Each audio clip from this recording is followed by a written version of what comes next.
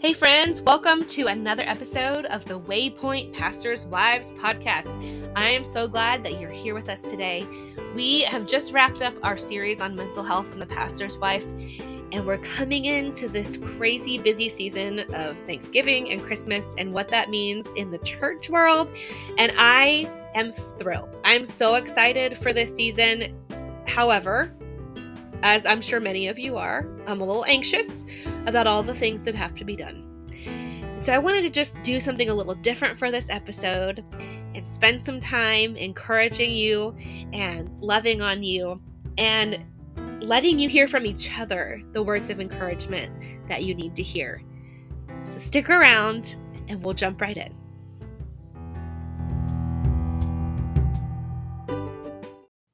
Hey. As we're headed into the busiest season of the year, I thought taking a little time for just some good old-fashioned encouragement might be exactly what you need to get through this holiday season. We know Christmas can be a challenge. We know that it's busy on a family level. And then when you add church into it, things just go a little crazy. I know personally that this time of the year for us is a lot between holiday concerts, traveling to see family because neither of our parents live nearby, and then just doing all of the church things, decorating the church and Christmas parties and appreciating your staff and your volunteers and Christmas Eve services and special Christmas services. It is a lot, and it can be exhausting, and it can be very easy to lose focus of the good and just feel so much pressure to perform.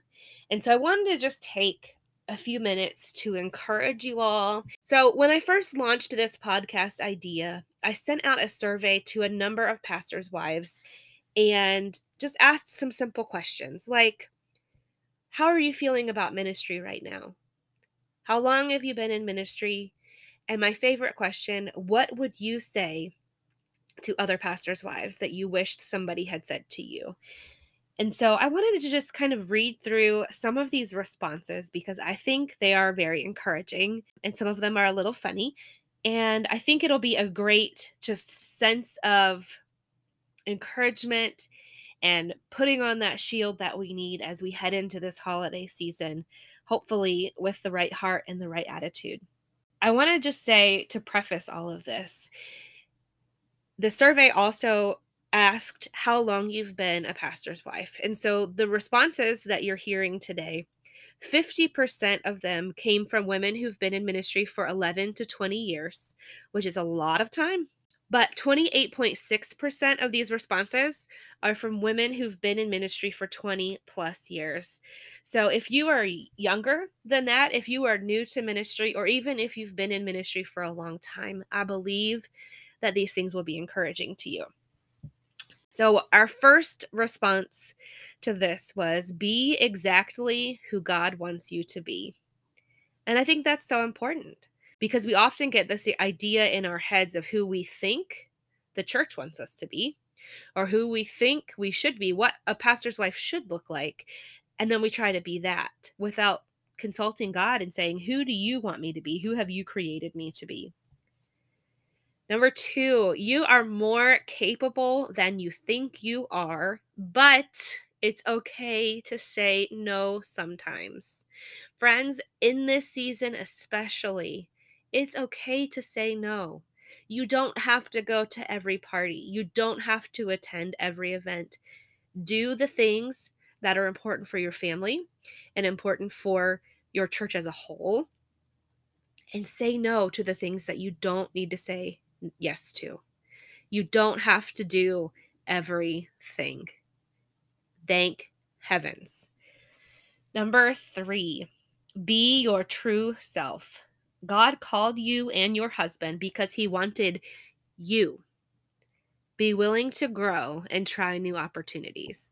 I love that one because so often you hear about pastors being called into ministry. Well, sister, if your husband was called into ministry, he has called you too. He didn't call your husband just to do this on his own. He called you as a team to do this. And it may look different for you than it looks for me, but I do believe that God called you to do this and He will equip you with what you need to do it well. The next one. Yes, you can have friends in your church.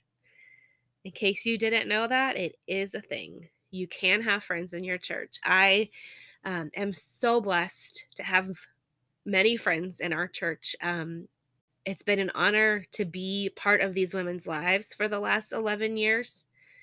And they have become my sisters. They really have. And I have one in particular best friend at church who is my right, like she's my right hand. We've been together serving alongside each other for 11 years in ministry, and I could not do life without her. And so, um, yes, you can have friends in church. Yes, you need to have discretion about who those friends are and make sure that they're there for the right reasons, but you can have friends in church.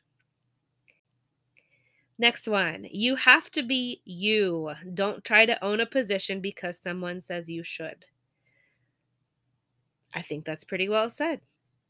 All of us were not called to teach children's church or play the piano or do those things. Just because you're the pastor's wife doesn't mean you have to fill all those roles. There is no one cookie cutter variety of us. We are all unique. We all have our own different giftings and callings, and that is okay. If you're struggling to believe that that's okay, let's talk. I know that it's hard to be content being who you are and not who everybody thinks that you should be. And that's okay. I am not a kid person. I have 4 kids, sure, but I am not one to volunteer to help with children's church. Number 1, because I'm leading worship at the time. But number 2, kids and teaching them is not my area of giftedness. In fact, in middle school, we took those aptitude tests that tell you ideas of careers that might be good for you. And very clearly in middle school, I was told I should not work with pets or small children. And I wholeheartedly agree with that. Now, how did I end up marrying a youth pastor? I don't know. But I do know that God gave me what I needed in those years of youth ministry. And I'm also very grateful that we are in senior ministry now and not in youth ministry. But that's okay. It's okay that I'm not cut out for kid stuff. Can I volunteer when there's a need? Absolutely. But does my passion and my giftedness and my ability to do things very, very well have to come in that form just because it's what's needed at my church right now? No. A lot of these you'll notice are pretty similar. So this next one says, you do not need to try to fit yourself into a box or mold yourself and your family into what others think is becoming of a pastor's family. Live into who God has made you to be. Be authentic and try to love yourself and your family well. Ministry is both beautiful and ugly. It's super tough, but it's worth it.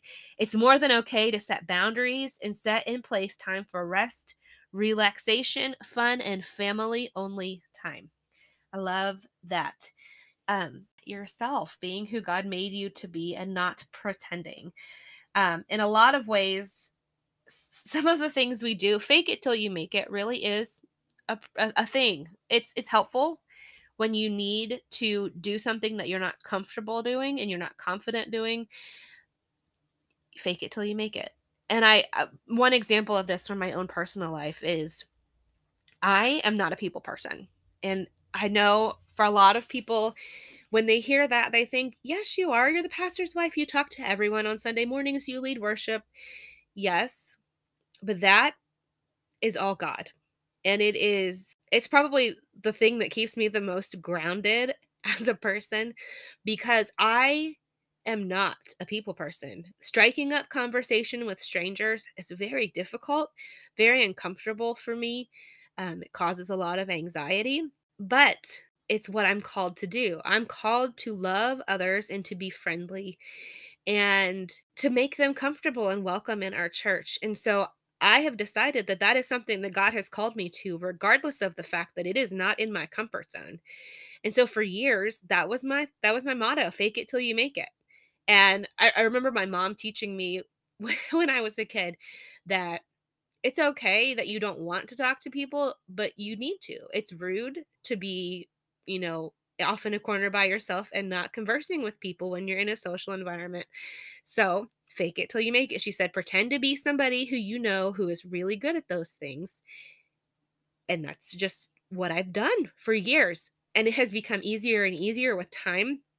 But I will say the number one thing that has helped me is that I am continually praying for myself that God would help me to love others, because it's super easy to strike up conversation with the people I'm closest to, that I love, that I'm friends with, but we're called to love everyone. And so I pray that God helps me to love people so that when they walk into our church doors, I don't see them as strangers. I see them as people that God has brought into our family that we are to love on. And so having that change of heart and that change of mindset has so very much helped my own ability to communicate with people and to love on people and to be friendly, even though it is not a natural thing for me. And I think there's a difference between doing those kind of things that are outside of our comfort zone and learning and stretching ourselves versus being fake and being someone that we're not. Those things are necessary. We need to be able to talk to people and love on people and encourage people. But you don't have to pretend that you are a super bubbly, optimistic person if you're not. I think it's important that we are real but also continue to stretch ourselves. I think there really is a balance between those things. So I would encourage you to analyze the things that you think you're not good at or the things you're not called to, and see if it's a choice that you're choosing to not stretch yourself into that, or if it's really just something you're not called to. I 100% am not called to children's ministry, and I am fine with that. Anyhow, the next one, again, along those lines, be real. There is no minister's wife mold. We must put our family first and raising our children first. Our primary job is to raise them in the Lord. The other things come second. And this is hard. This is a hard balance, and it's something that changes from season to season depending on how old your kids are and how many kids you have. And I will tell you, it has not always been an easy thing for us. Having 4 kids and being as heavily involved in ministry as I am as the pastor's wife, it has been a learning experience, learning how to balance the time that I have at home, learning how to prioritize my schedule, learning how to find easier, quicker ways to do things like meals, and learning that it sometimes you have to let some things slide. And if family time comes before cleaning your kitchen, that's okay. And so that it's a learning process for all of us. And I'm guessing that I'm not the only one who has felt that way. Ooh. Seek identity with you and God, not other people or titles, even the ones we like mom, friend, pastor, wife. Seek identity with you and God, not other people. Who are you according to God? And I think that's important because we can make ourselves feel pretty good about who we are to other people and on the outside without really feeling good and having a solid, good identity and good relationship with God. That's so important. Whoever said that, props to you.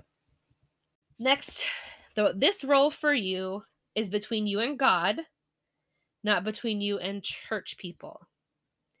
This is huge because we have to remember that we are ultimately seeking to serve and to please God, not our people. And if for no other reason, but let's say you're in a church with 100 people.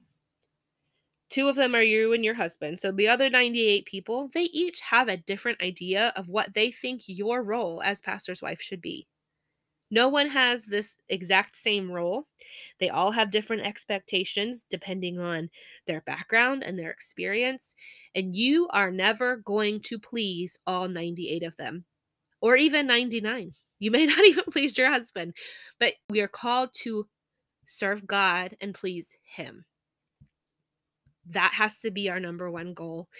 And that can even be a response sometimes when people say, "Hey, I'm really not happy with the way you're doing this." Well, I'm sorry that you feel that way, but right now I am doing what I believe God is telling me is best to do, and I'm sorry if that's not up to your standards. Find a kind way to say it, but people need to understand that we're not living up to their standards, we're living up to God's.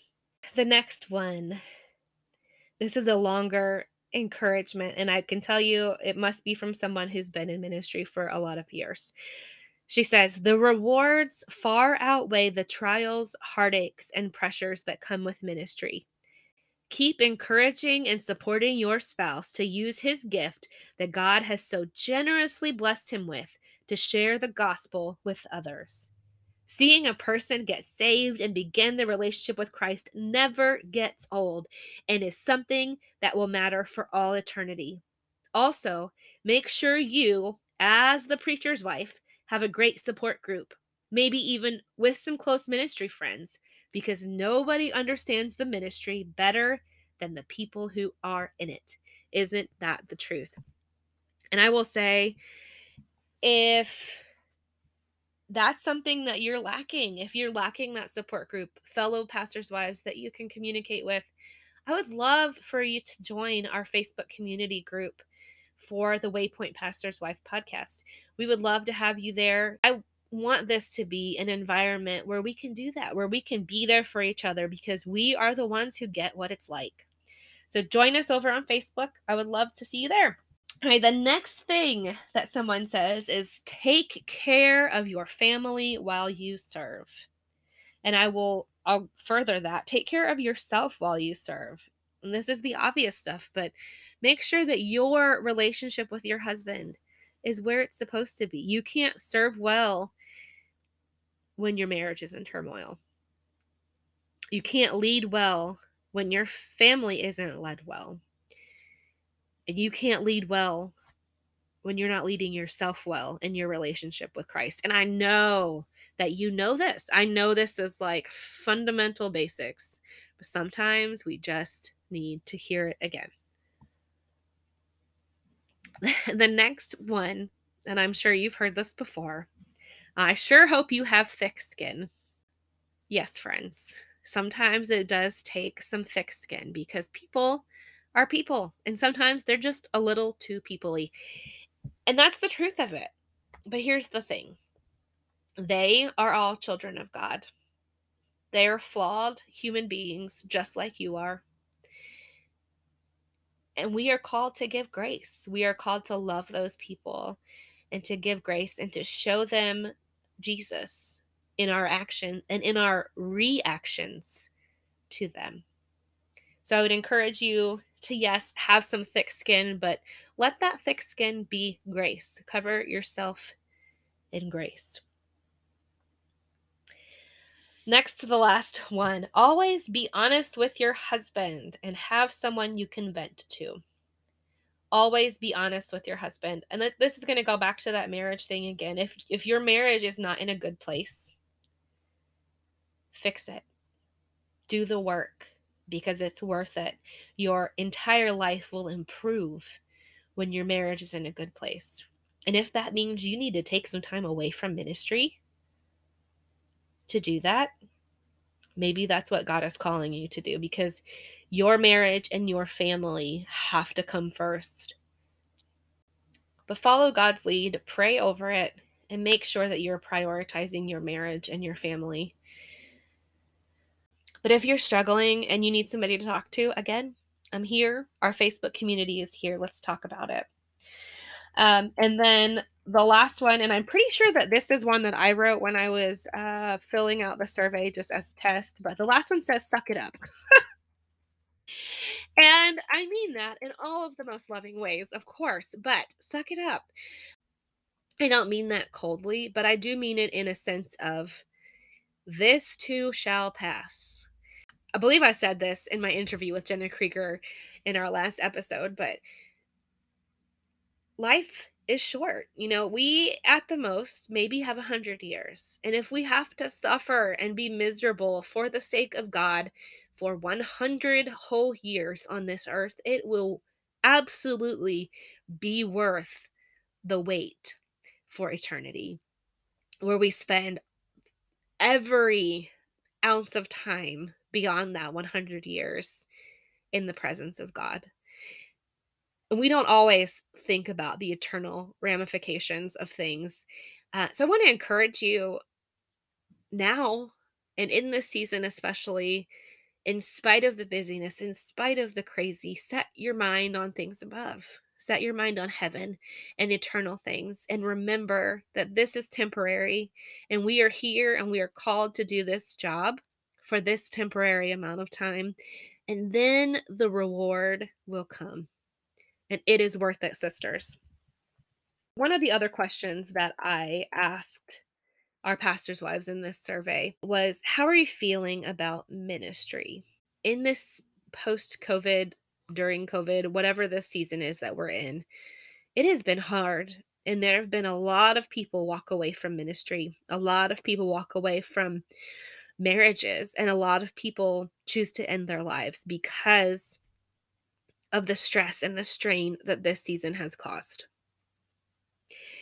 And so I was really curious, where are you? How are you feeling about ministry? Because I don't want us to be those people that have to walk away because we just can't see the good anymore. I want us to keep going on, to keep pressing on for the sake of God and the ministry and his church. That's kind of the whole goal of Waypoint beyond church planting, is that we would extend the shelf life of the average minister, that we would keep him in ministry longer, because ministers are in ministry for such a short amount of time on average anymore, that the impact is so minimalized of what it could be. And so that's what we're here for. So I asked this question because I really wanted to know, where are you? And I have two that said burnt out, but the rest of them were pretty good. One said, I'm hopeful. Another said, I'm tired, but hopeful. I am honored. I love it, but I feel the strain of never having enough time to do all the things that need doing. It can be a very lonely place at times, but I am grateful for my church and my elders. And having healthy eldership, healthy leadership in your church is so important. Another one says, tired and loving it. In a transition period, but good. Loving it and constantly learning. Hopeful, surviving, soaking it in, and trying to be gracious. I love that. That should be my theme for life. Hopeful, surviving, soaking it in, and trying to be gracious. Another says, I truly do love it. Seeing people going down in the baptistry and coming up cleansed of all sin truly will never get old. The times when I get to help someone or encourage or pray with someone, these times will always be highlights. At this moment, I would say we are surviving. We are coming from the other side of repairing a church split and lots of hurt. So life is starting to be a little sweeter. I love the optimism I'm hearing. I'm loving the sense of hope. And if you are not in that place of hope, I want to read a few scriptures for you today and hope that it encourages your soul to continue on, to press on as we run this race. We're not meant to be perfect. It's a constant battle to perfection, and that's okay. But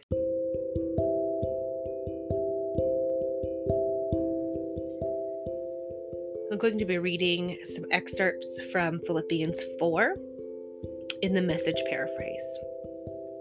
Paul says, my dear, dear friends, I love you so much. I do want the very best for you. You make me feel such joy. Fill me with such pride. Don't waver. Stay on track, steady in God. And then he urges some people who are quarreling to work out their differences and make up. He says God doesn't want his children holding grudges. And he calls on someone else to help them in their in their efforts to repair their relationship. And he reminds them these women worked hard for the message, hand in hand with me and with other veterans. They worked as hard as any of us. Remember, their names are also in the book of life. I sometimes need that reminder when I'm working with difficult people. I'm thinking you probably do too. Paul continues, celebrate God all day, every day. I mean, revel in him. Make it as clear as you can to all you meet that you're on their side, working with them and not against them. Help them see that the Master is about to arrive. He could show up any minute. Don't fret or worry. Instead of worrying, pray. Let petitions and praises shape your worries into prayers, letting God know your concerns. Before you know it, a sense of God's wholeness, everything coming together for good, will come and settle you down. It's wonderful what happens when Christ displaces worry at the center of your life. Summing it all up, friends, I'd say you'll do best by filling your minds and meditating on things true, noble, reputable, authentic, compelling, gracious. The best, not the worst. The beautiful, not the ugly. Things to praise, not things to curse. Put into practice what you learned from me, what you heard and saw and realized. Do that, and God, who makes everything work together, will work you into his most excellent harmonies. I'm glad in God, far happier than you would ever guess. Happy that you're again showing such strong concern for me. Not that you ever quit praying and thinking about me. You just had no chance to show it.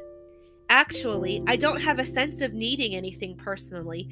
I've learned by now to be quite content, whatever my circumstances. I'm just as happy with little as with much as with little.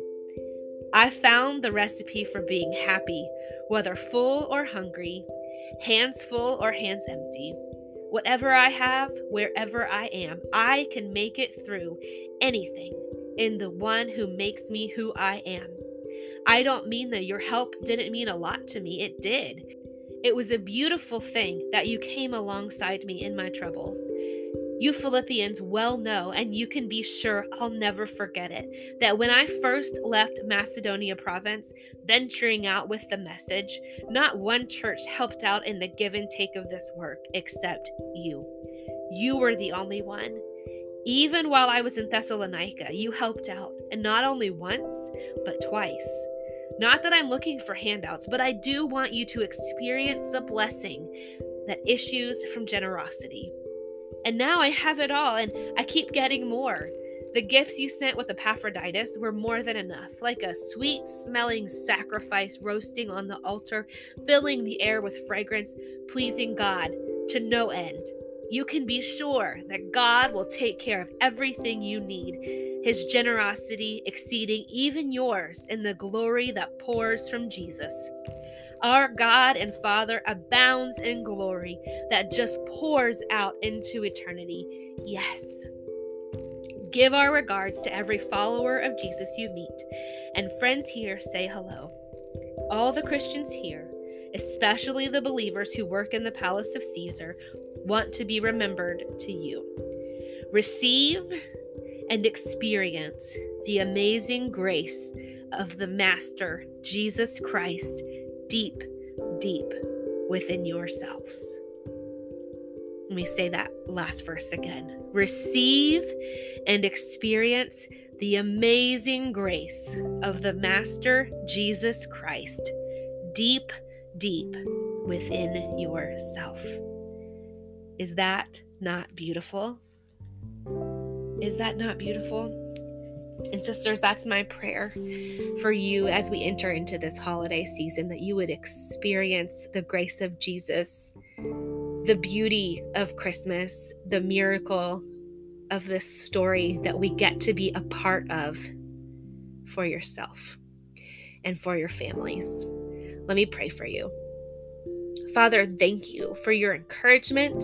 Thank you for giving us these roles that you've given us. We know that when you give us a role and you give us a task, that you're going to help us to do it. God, I pray that you would teach us to rely on you through this season, that you would help us to see the beauty in the things around us and to put first what is most important, which is you and the families that you've gifted us. God, we love you. We thank you for the gift of Jesus and this time in which we get to celebrate what he has done for us. And it is in Jesus' name we pray. Amen.